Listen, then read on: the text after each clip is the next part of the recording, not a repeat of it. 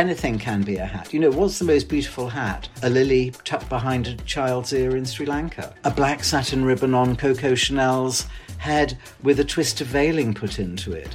So sometimes the hats that I and other milliners are take weeks and weeks to make, but sometimes the thing which is most spontaneous, also, or most unusual, can be a hat. Welcome everybody. I am Susie Menkes, editor Vogue International at Condé Nast, and you are listening to my podcast, Creative Conversations. As a journalist reporting on the global fashion industry, I want to take you backstage and give you an insight into my world. Listen to my exclusive conversations with creatives, industry leaders, and those whose voices have some of the greatest impact. I think you might find it interesting and maybe intriguing.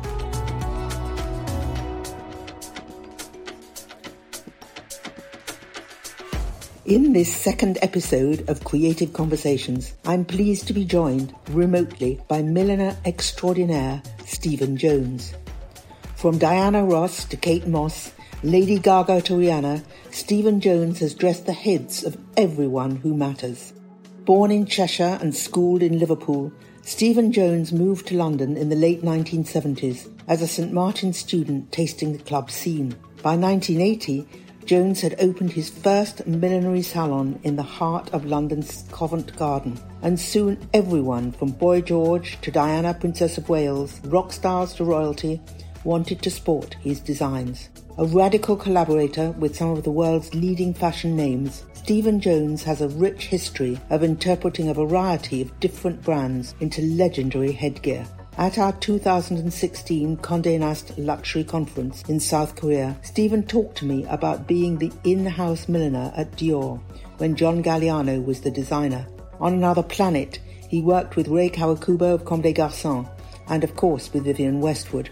With a career now spanning over 35 years in the industry, Stephen Jones is one of the most lauded milliners of his generation. He continues to bring wit, thoughtfulness and fun to his creations. And I cannot wait to hear what goes into making some of the world's most fabulous hats.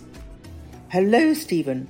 It's so special for Condé Nast to have you here for our second episode of Creative Conversations podcast. I know we're having this conversation remotely under lockdown, but with your history in hats, you're giving me a head start. Yes, Susie, I am. And how are you, my dear? How is the lockdown affecting you? We're not going to Heathrow anymore, are we? We're not going to Heathrow anymore. We're not travelling. And we also have to think. It's been a shock to everyone's system, I think. You know, this sudden stop from COVID-19 has forced everyone to think about what you've been talking about, the crazy speed of fashion since the new millennium. You know, I can't even count the number of shows you've done, not to mention all your hat collections and private sales.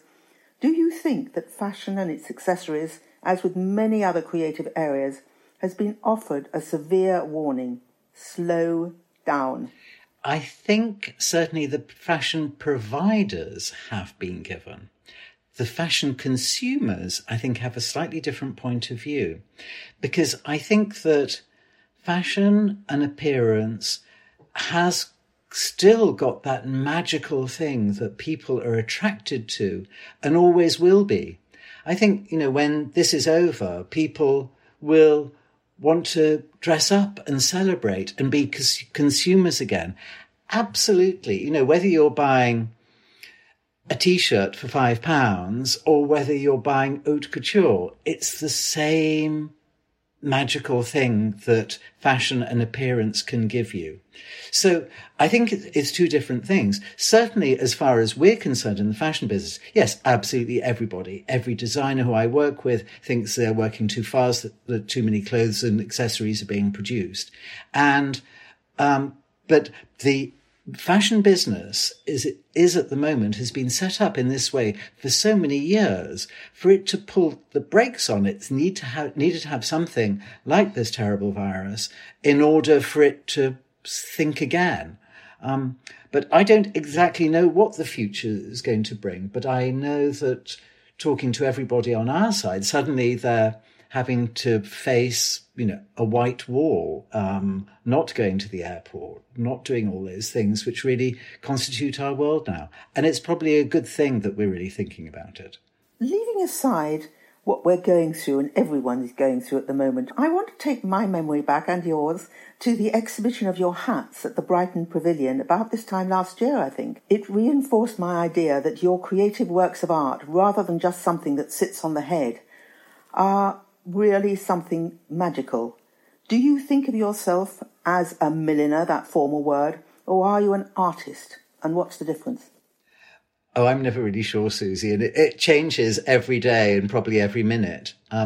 Funnily enough, the word milliner, when I first started back in 1980, nobody used the word milliner at all. It was something that was really only used in the 1950s. I think the idea of milliner really went out in the 60s, because if you were going to Bieber, for example, you picked up a floppy felt hat, and that was a world away from the rather genteel world of millinery. But to me, I loved that slightly quirky British sense of millinery, which is why I used milliner. But I know other hat makers don't like the word milliner because it is too retro, too archaic. But am I an artist? I'm a milliner? I think a combination of the two things, really. It's only when I look back on certain hats, maybe a year afterwards or something, I see the sort of artistic qualities. But maybe it's for other people like yourself to judge. And you could say that milliners are designers and therefore work with the public. But artists also are designers and work with the public, truth be known. So I'm never quite sure. It's a sliding scale. One thing is, in Japan, they have a word, which I don't know what it is, for just a creative person. So I think that's maybe whatever that Japanese word is, and I'm sure somebody can tell us, would describe me most of all. Well, I think that also a lot of your work is different from just an artistic piece because it's about collaboration, firstly with your clients, whether they're going to a family wedding or one of those fancy summer season events like Ascot races that have just been cancelled. Do you build a relationship with these women who have your hats for an event? Absolutely. People can throw clothes away or give them to somebody else, or shoes even, but people never ever give hats away because they have so many memories. So often when I'm making a hat for somebody, it's for a special occasion. Is it for going to the races or a wedding or launching a ship or whatever. And funnily enough, through social media nowadays, when I put a post up, so often people will say to me, I still have the hat you made for my first hat that you made for me 25 years ago, or my daughter's got this hat now, it's a bit destroyed. So absolutely, I build up a relationship with them. And I think in the future, it will be even more because I'll be doing fittings by FaceTime or Zoom or WhatsApp, or saying, do you like the look of this? And putting my telephone so they can see what it looks like. So hats, in their own way, are communication. So that's why it's a thing which is going to roll on and roll on and roll on. Hats, what defines a hat from the past and what defines a hat from now and what defines a hat from the future. It's sort of all different facets of the same thing. And I think if you're into hats, you think about hats in that way too. You were talking just now about having clients in Asia and their attitude to it.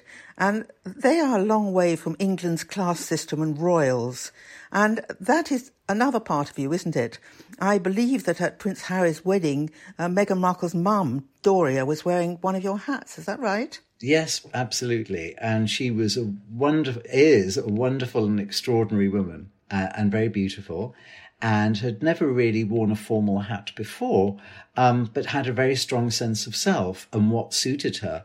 And what's great when you're making a hat for a private client, it really is a collaboration because they have an idea of what makes them beautiful, what they don't like, but they want to learn as well. So it really is a collaboration between both of us. I mean, I remember making a hat for you, Susie, when you went to Buckingham Palace for your OBE. You had quite a firm idea of what you wanted to have as well. But you were a good listener, and I made you a lovely hat. Indeed, it was gorgeous. Which you look gorgeous in.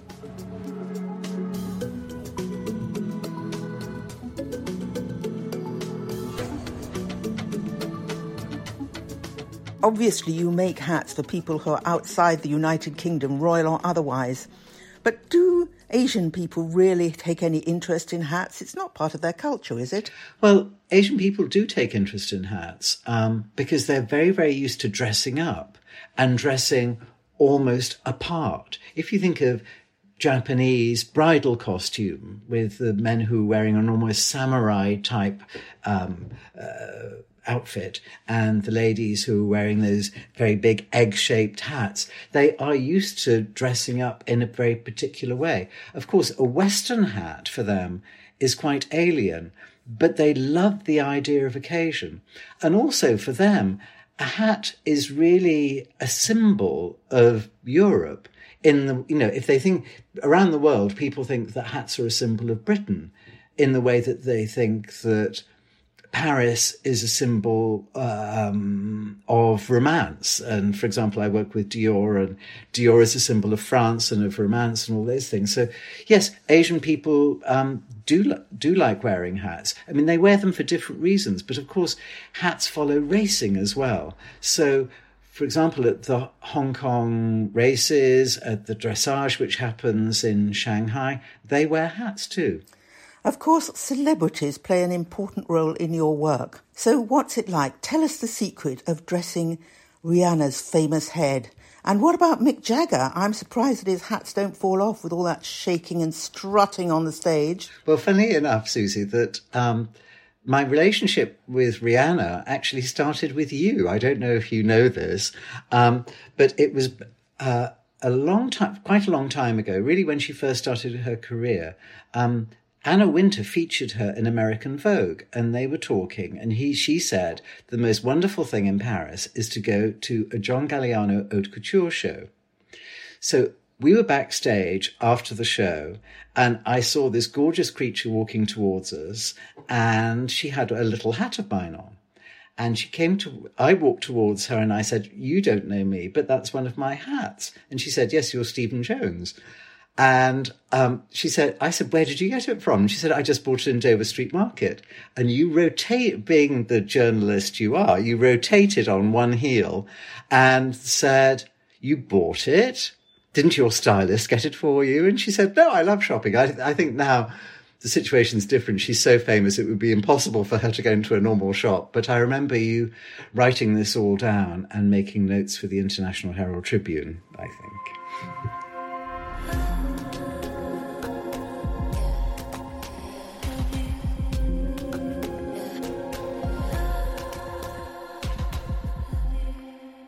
I want to take you back to something that you remember, but we don't know much about. Before you were famous, how was your childhood and the early part of your life? You weren't brought up in London, were you? I think you were born in Cheshire. Yes. And went to school in Liverpool, which is a very vibrant city, but I don't think it's actually known for grand soirees or, I imagine, fancy hats. No, not at all, even though my mother and grandmother and all my family wore hats on a Sunday because that's what you did. But however, Liverpool at that time in the late 60s and early 70s, the Merseybeat thing had gone, the Beatles thing, and it was incredibly, incredibly depressed and very, very poor. So my elder sister had come to London and I followed her to London as fast as possible. But growing up, where I grew up was a very beautiful place.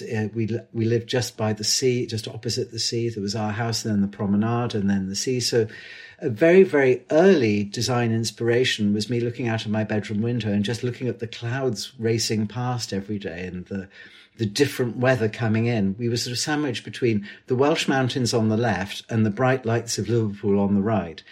It was sort of idyllic, but I knew that I had to make my own world, and I just didn't know how I was going to do it. and probably still don't, to tell you the truth. So, Stephen, your life lit up when you were accepted as a student at Central St Martin's, the British fashion school that has birthed so many famous designers like the incomparable John Galliano. What did it mean to you? Well, arriving at St Martin's, as it was called then, was extraordinary. I was from Liverpool, and I'd not lived in London before. And I came in on the very first day. I came in and there were all these girls wearing beige on one side of the room, and there were a few punks on the other side of the room. And it was really, do I turn left or right? And I turned towards the punks and never looked back.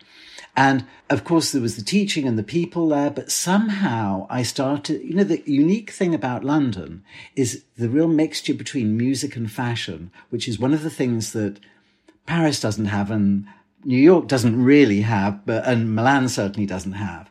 So within a few weeks of being in London, I'd met Stuart Copeland, who went on to form the Police. I was living in Ralph Westall's residence just by Battersea Park, not so far from where I am now, with Kenny Morris, who was the drummer from Susie and the Banshees, and Shan, who was a girl on our course, went out with Shane, who was the lead singer of the Pogues. So suddenly I was in this music and fashion vortex, and really in the centre of London. And it was extraordinary and exciting. And Derek Jarman lived just over the road. And I got to know Andrew Logan and Brian Eno and all these people. But what also was extraordinary is the fact that we were really making our own new fashion, because the world of established fashion, whether it was Dior or Chanel, or whether it was Bill Gibb and whoever else, seemed a million miles away. So that sort of punk element of trying to do things in a different way, that sort of drive that we had, I had within myself, but also I learned very strongly from my classmates. And is it also true that while you were very seriously learning all about fashion, you went to the legendary Blitz nightclub wearing different headgear for every single visit?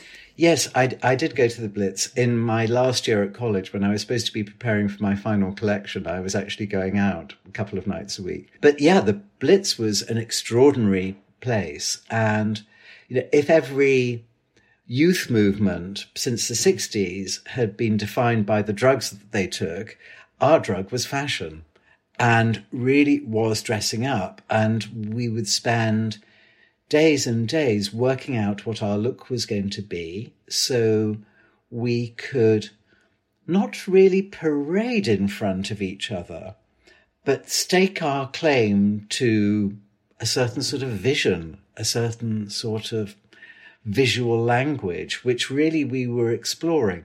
There was a vacuum created by punk and what was going to fill it. And we filled it with, I think, eclecticism and maybe a bit of history as well. Since the early 60s, history in a funny way had not been so important as every politician had been saying during the 60s. We were looking towards the future.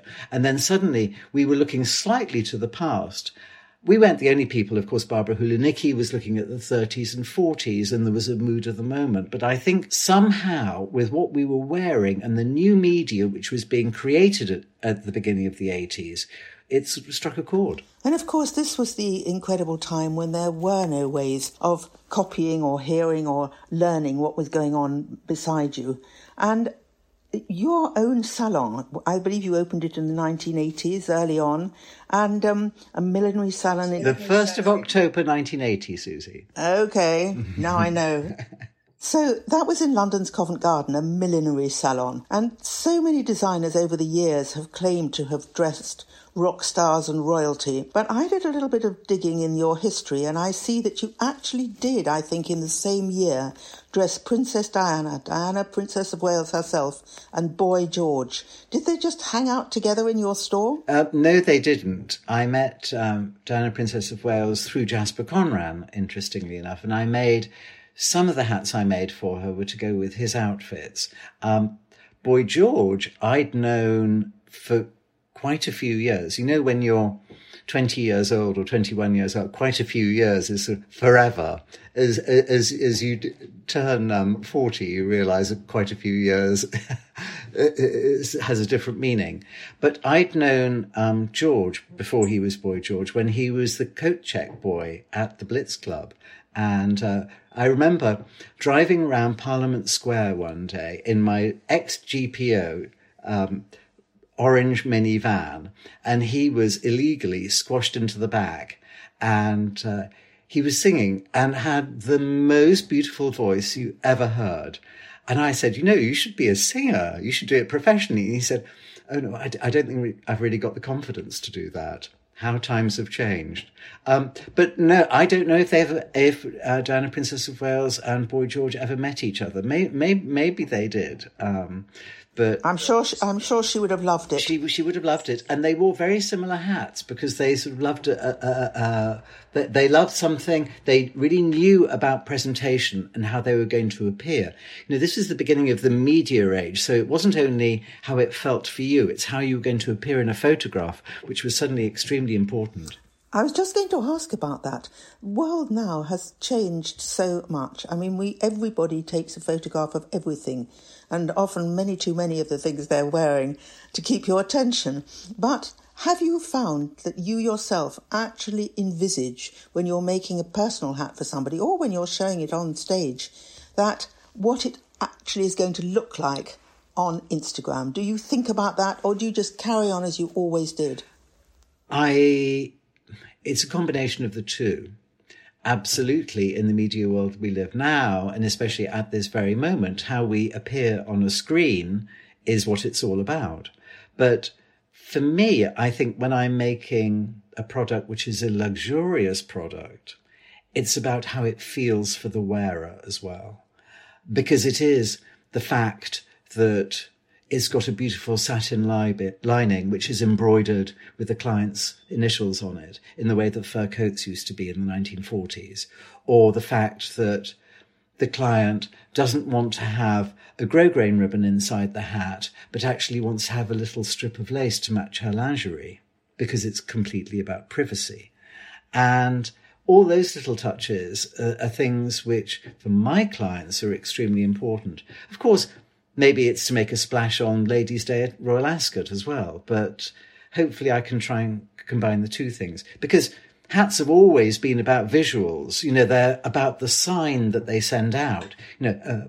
A bobby has got a policeman's helmet on. The Queen wears a crown. The hat's always a sign, and as I said before, about communication. There's a different side of your work, of course, from making pieces, wonderful hats for clients, some of whom you know very well and are very faithful. But you've also got faithful designers. And your work is so different between the different designers, between Rei Kawakubo of Comme des Garçons, and really relatively modernist, I would say, to John Galliano, so romantic and extraordinary, Marc Jacobs, slightly crazy but whimsical. Is each designer commission for you an island, meaning that it's in a world of its own? Absolutely, and it needs to be in a world of its own. You think of it as an island. I always think of it going into a cocktail party. So if you went into a cocktail party and you saw various friends, you stayed the same, but because you know those people, you would have a different conversation with those people. So the conversation that you would have with Rei Kawakubo would be very different to the conversation that you had with Marc Jacobs. Not only the conversation, but how you would present yourself during that conversation. So it is very different. Of course, there's overlaps. But sometimes I do a mental design exercise for myself. Okay, I'm going to make a black bow. How would I make a black bow for Rei Kawakubo? How would I make a black bow for John Galliano? How would I make a black bow for Maria Grazia or Mark in New York? And each thing would have a nuance of individuality and maybe of subtlety, or maybe it would be very extravagant and completely different. But yes, every designer is an island. Actually, that's a very good analogy, because when a designer is creating their world around them, they do have to make this island. Because, as we know, as we discussed before, there is so much fashion. So what identifies them is crucially important. Conversely, what I love about working with different designers and being a milliner is I have a huge sense of freedom. And it's that freedom and variety that I love. A hat, to me, has to be something that sits on your head. I've never said that before. Otherwise, it's not a hat to me. It could be a wonderful experiment, but not a hat.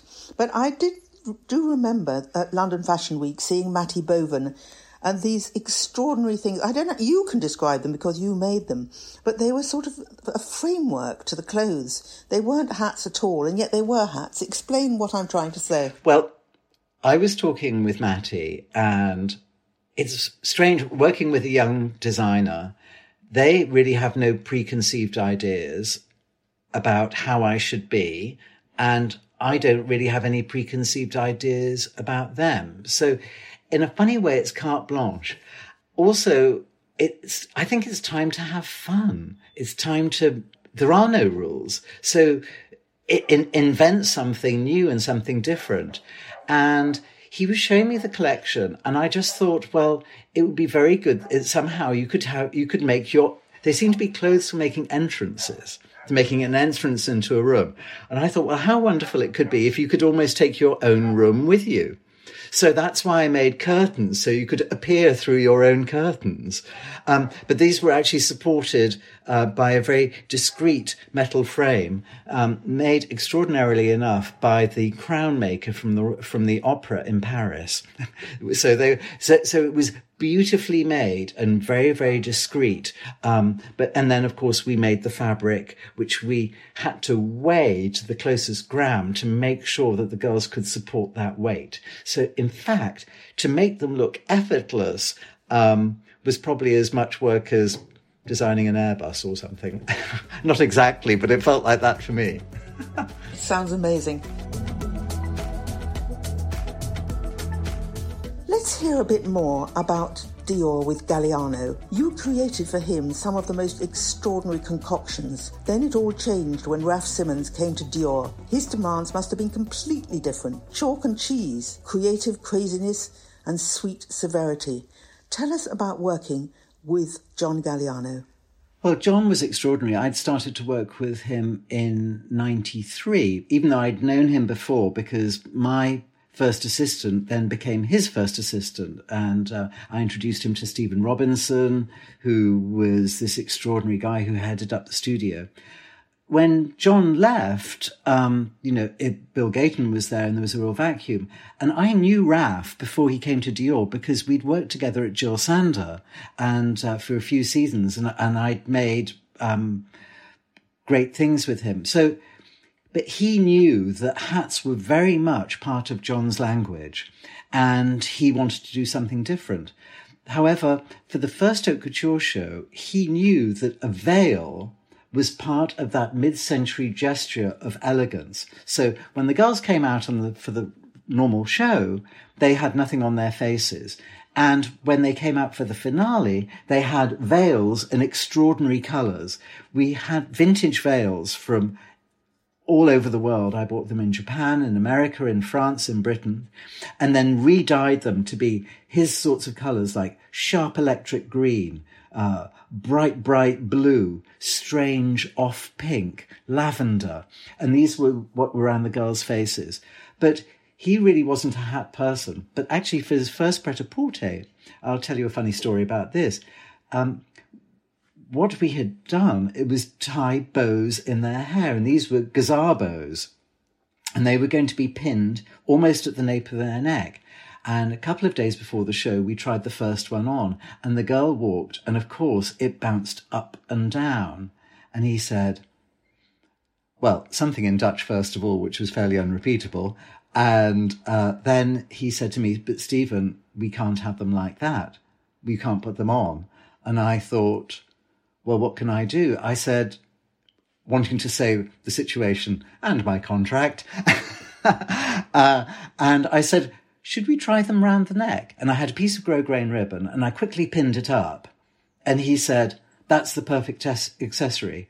And the first 3 outfits, which were black bar suits in men's mohair, so very, very, the ultimate crisp suiting, had these Gazar neck bows accessorizing and giving that touch of 50s Dior femininity to their very, very classic outfits. How is that different from John Galliano? I remember some of the most extraordinary things that were sent out on the heads of the models, almost as extraordinary as the clothes. Working with John was completely different because the hats were absolutely part of the story. So when the Chinese mistress from the Kublai Khan ran to Egypt and then escaped on a train and ended up in Marrakesh, or one of the other extraordinary stories that John would tell, that's a hypothetical one, by the way, a hat was written in to the very soul of the model who would be wearing it and the clothes that she would be wearing, because the role was created first of all, and then John dressed her. I've never actually articulated that before, but really he did create the role for the person and then he dressed her. And that's often why like the hair and the makeup and the face and the extremities came first, and then he filled in the gaps to create the complete look. It is quite funny that I didn't know you were going to ask me a question like that. And this is the complete truth. I never have time to do something like that. I never have the focus.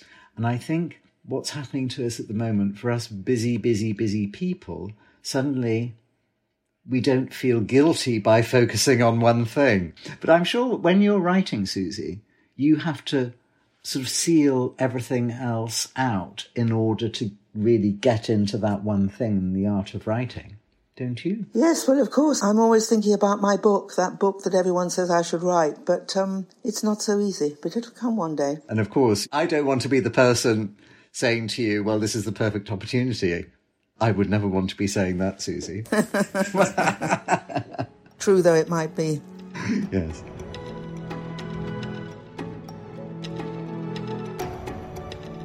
So, tell me about Dior today. You seem to have an interesting relationship with Maria Grazia. Anytime I've been backstage to see the prepping of the show, you're always there, this little figure running around, helping how the hat should be worn with the clothes. It's as though it really is working with somebody, not that you come out and plonk something on the head after you've seen the outfit. Do you see it all the way through? How is it done? Absolutely. And when I first started working with Maria Grazia, it was very interesting. I asked her for lunch, and her secretary said to me, don't you want to have a design meeting? And I said, no, for goodness sake, I'm, been in the business for many years. So is she. We knew each other a little bit socially, but we'd never worked together. And we had to get to know each other. And if you have a friendship or a relationship, then I can make hats out of that. I don't really make hats out of a design directive. It's the relationship, it's the conversation that I make the hat out of. So after the lunch, she said, well, would you be interested in working with me? And she said, I've never really done hats before. She said, I've done all sorts of accessories, but never hats. So I went back to the studio and we talked about things. And a few weeks later, I made some prototypes. And she said, because, of course, normally what I do is I put the hat on and the gorgeous 18-year-old girl, tall and slim, walks up and down the room. And she said, Maria Grazia said, do you mind if I try it on?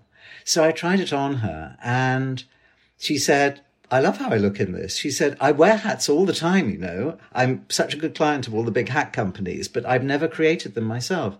So hats, and I started to talk to her about the design language of Dior and how the first things that he created were in fact not clothes, but he was a hat designer. He sold hat drawings just before the war to various great milliners in Paris. But that's really how he started.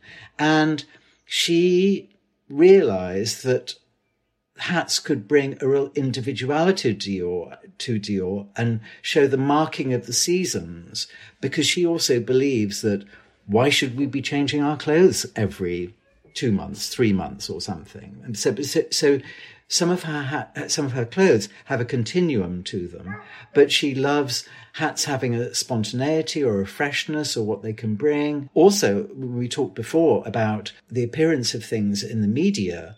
A hat, often there won't be a picture of a foot, but there'll always be a picture of somebody's face, and then the hat interacts with the face. So it assumes incredible importance, whether it's on a fashion show or an advertisement or a private client wearing it to one of the shows.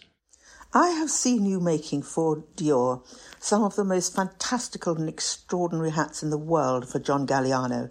I remember one, and it had all sorts of things inside it, as though it was a collection inside the head, really impossible even to describe. And yet I know that now you're working with Maria Grazia, and as well as some striking hats, you're also doing some very practical things. I talked to her about it just the other day, making hats which are actually berets, and are put in a nice box and then sold to people to give as presents. Is this two sides of your character? Well, I was talking just before about variety. So yes, of course I can make the great extravagances for John Galliano.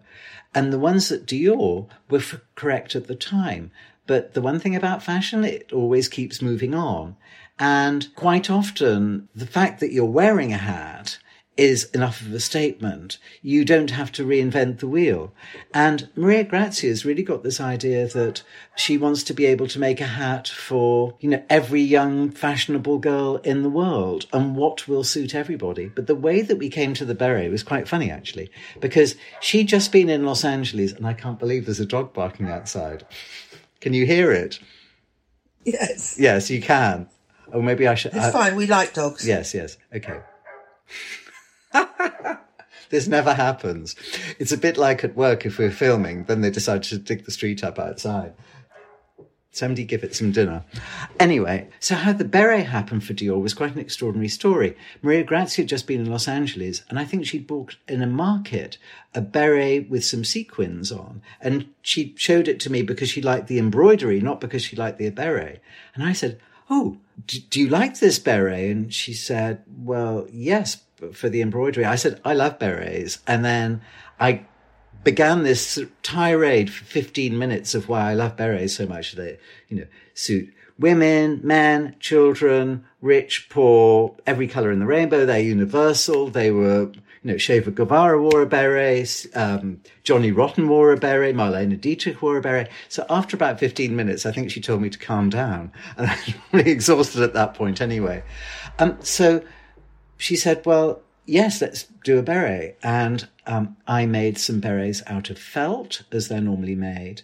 But there was one beret that I'd slipped in, which I had not done a sketch for, which was a leather beret. And she looked at it and she said, "Oh, but this is too much, a leather beret." But in fact, what happened when the girl was wearing a bar suit, but made out of taffeta, and I think with almost flat shoes. But when she put that leather beret on, it was the perfect counterpoint to the romance of Dior.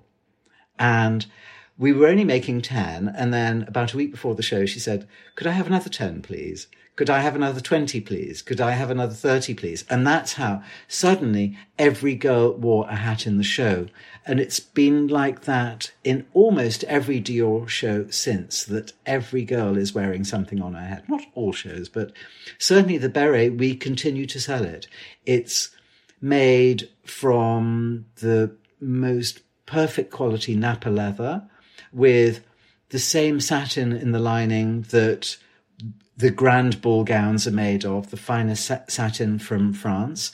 And it's hand embroidered with a little gold bee inside it. And it comes in a beautiful presentation box. I'm not going to ask you the price because I know I can't afford it. But actually, Susie, that's a great challenge, because what I want to do is to fit a Dior leather beret on you and find out the angle and the way that it would suit you. I think it would have to fit behind your little top knot, but that's a challenge if there ever was one. You're trying to take away my quiff. You'll never make it. No, I'll make it a frame, Susie. A frame. Well, we're both British, and I sometimes think that you have to be British to understand truly the joy and power of headgear. Are we all still yearning to ape the monarchy, do you think? Are best of Brits trying to be the Queen? Or are we just a little bit crazy, you, I, and all the Brits? I think we are a little bit crazy, and I think that's what people from foreign countries like about us too, is the fact that we have this strange combination of huge classicism with a love of the avant-garde, and the two things can flip over from one to the other. And I think, if we think of a gentleman and a lady, what's he wearing? He's wearing a very, very classic outfit. He's probably not wearing a bowler hat anymore, but maybe the lady who's with him is wearing something crazy on her head and sees it as her self-expression, not merely fashion. I remember so clearly at our 2016 Condé Nast conference in Seoul in South Korea, you told me on stage that, quote, everything in the world can be a hat. What on earth do you mean by that? Well, anything can be. I mean, Susie, we're looking at each other as well as doing a podcast. So, I can take this pink Post-it, take my beret off that I'm wearing at the moment and put a pink Post-it note on my head. And you see, that's a hat. And very cleverly, I've never done this before, it stays on, thanks to 3M glue. But yes, anything can be a hat. What's the most beautiful hat? A lily tucked behind a child's ear in Sri Lanka.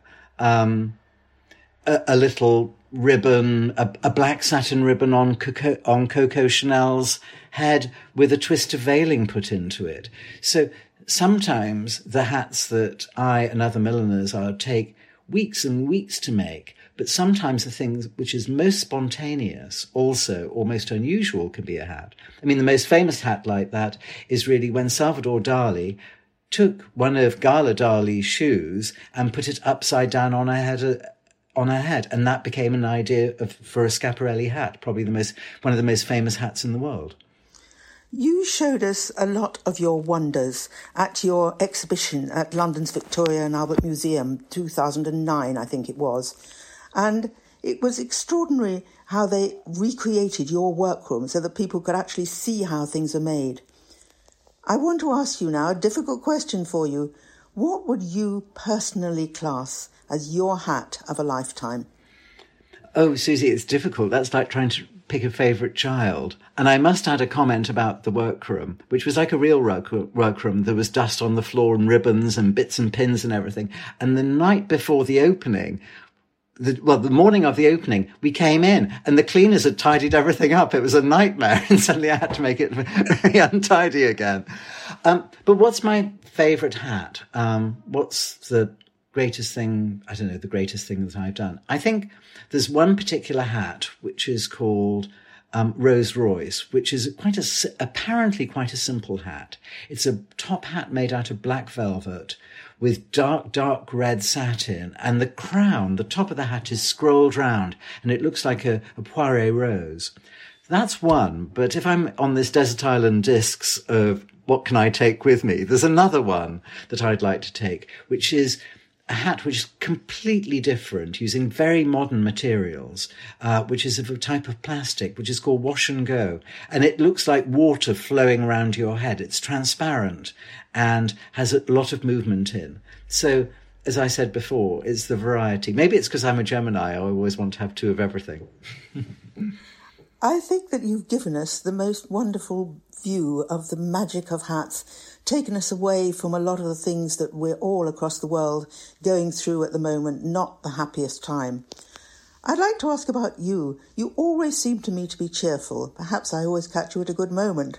And I was wondering, during this forced period of staying at home, have you discovered any past or present pleasures? Are you reading a lot? Are you organising those meters of ribbons that you've got stuffed in drawers and never sorted out? Or are you just hanging out, making those hats that you always wish you had had time to create? Well, Susie, it's funny you should ask this question. Yes, I am a born optimist, but I think if I was to ask anybody now, how are they getting on with being locked in at home all this time? They would say, oh, it's doing strange things to me. And we're the ones who are healthy, so we're very lucky. But in fact, Susie, because I've always been traveling, I always have sketched. I make things in 3D, but I always sketch because from the very early 80s, I was sending faxes, drawings by fax to Rei Kawakubo in Japan, and then onto emails. And nowadays I, do a sketch in a little notepad and send it on my phone because I'm on the Eurostar to Paris for a meeting with Dior and send it back to my workroom. But now, actually, my first collection, I made all the toiles, and in 2008, I went on holiday just to make some toiles, but I can never ever slow down. And Susie, I'm actually going to take you on a little trip now, and I'm going to show you what I've been doing, if I may. Hang on a second. So, as you can see here, these are all the little miniature toiles that I've been making over the past 4 weeks. These are all quarter-sized toiles. You can see, funnily enough here, they're all made out of this linen, and these are made out of folded Post-it notes. And I have a little half-size mannequin, which I'm trying to find now, which is magic. Oh, there's my computer, which has magically disappeared. Hang on. Oh, no. Where are we? Yes, which has magically disappeared. But so that's what I've been doing. I've actually been emptying my mind and in the thick of work. Stephen Jones, you are a wonder of the world and not just the hat world. I feel very fortunate not just to hear your wise words, but to have a chance to see you in person with your wonderful hat. I don't know what it is, a beret, sort of white, yes, gorgeous thing on your head. And, of course, all the people who are going to hear of this are not going to be able to see you, but with your wonderful descriptions of your amazing hats, I think they'll get a pretty good idea of our talk together. Thank you for talking to Condé Nast and to me, Susie Menkes. It's been a very informative lesson. Thank you, Susie. It's been wonderful to talk to you, and I still love your purple glasses.